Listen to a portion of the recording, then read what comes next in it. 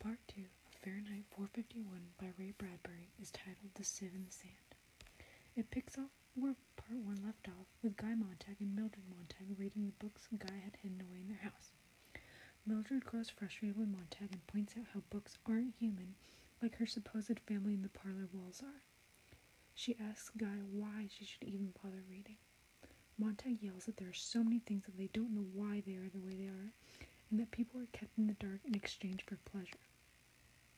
He claims that books might be the key to finding answers and keeping them from making the same mistakes over and over again, causing more and more senseless wars. But Mildred still won't listen to him.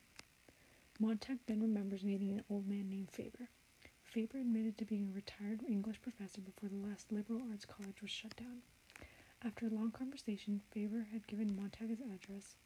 Montag decides to call Faber and asks him an odd question. He asks him how many Bibles are left in the country, and how many of Shakespeare and Plato. Faber answers that there are none. With this, Montag realizes the Bible he's holding could be the last one left in the country. He shows it to Mildred and suggests turning in a substitute to Beatty so that the true Bible will still be kept intact. Mildred is angry and asks Montag if he sees her or the Bible as more important. Before leaving, Montag asks Mildred if the family in the TV truly loves her. On the subway, he held the Bible open in front of other people. An ad played repeatedly over the speakers, causing him to panic and start shouting above it, seemingly having gone mad to them. The passengers are afraid and start suggesting call guards when finally Montag is able to run away from the noise. He gets to Faber's house where they talk about how the world is nowadays.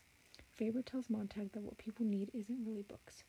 It's the things that were once in them and what could even still be around in things such as the parlor families. The detailed, thought-provoking information and stories, rather than the fast-paced, bland entertainment they had now. He says books are important because they add quality to them.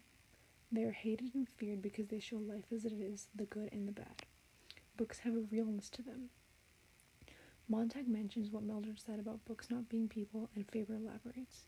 He says that quality of books is also a freedom. The ability to agree or disagree, to take a break from and beat down with reason was something available with books, but not so available with parlor televisions. Montag suggests printing copies of books. Faber cuts him off and suggests taking down firemen by printing and planting books in their homes and sowing seeds of suspicion. Montag takes this seriously, but Faber claims to be joking. After some arguing, finally he agrees to go through with the plan to, as Faber says, make the salamander devour his own tail. Faber gives Montag an earpiece to listen in and speak to him when he goes to the firehouse. When Mildred's friends show up later to watch the parlor with her, Faber is still listening in. Montag asks them when they suppose the war will start, and they answer nonchalantly, claiming their husbands would be back in 48 hours anyways. It's always someone else's husband dies, they say. They move on, back to watching the TV, and Montag unplugs it and talks to them. He becomes agitated when they talk about voting on government officials based on looks, and starts to read them poetry. Faber tries to get him to stop, saying that he'll ruin everything. Finally, Mrs. Phelps starts crying, and Mrs. Bell leaves, yelling that she'll never come back to the crazy fireman's house. Mildred is now furious with him, and in fear of her burning more books, Montag hides them in the bushes and heads to the firehouse.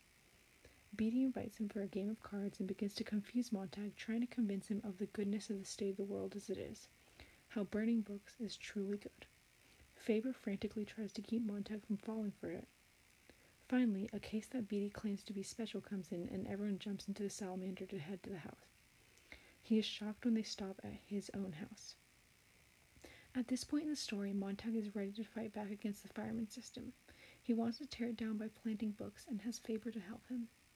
But he is still conflicted and troubled, acting out on the subway and in front of Mildred's friends, seemingly losing it. Now he appears to have been caught, and his house is going to be burned down.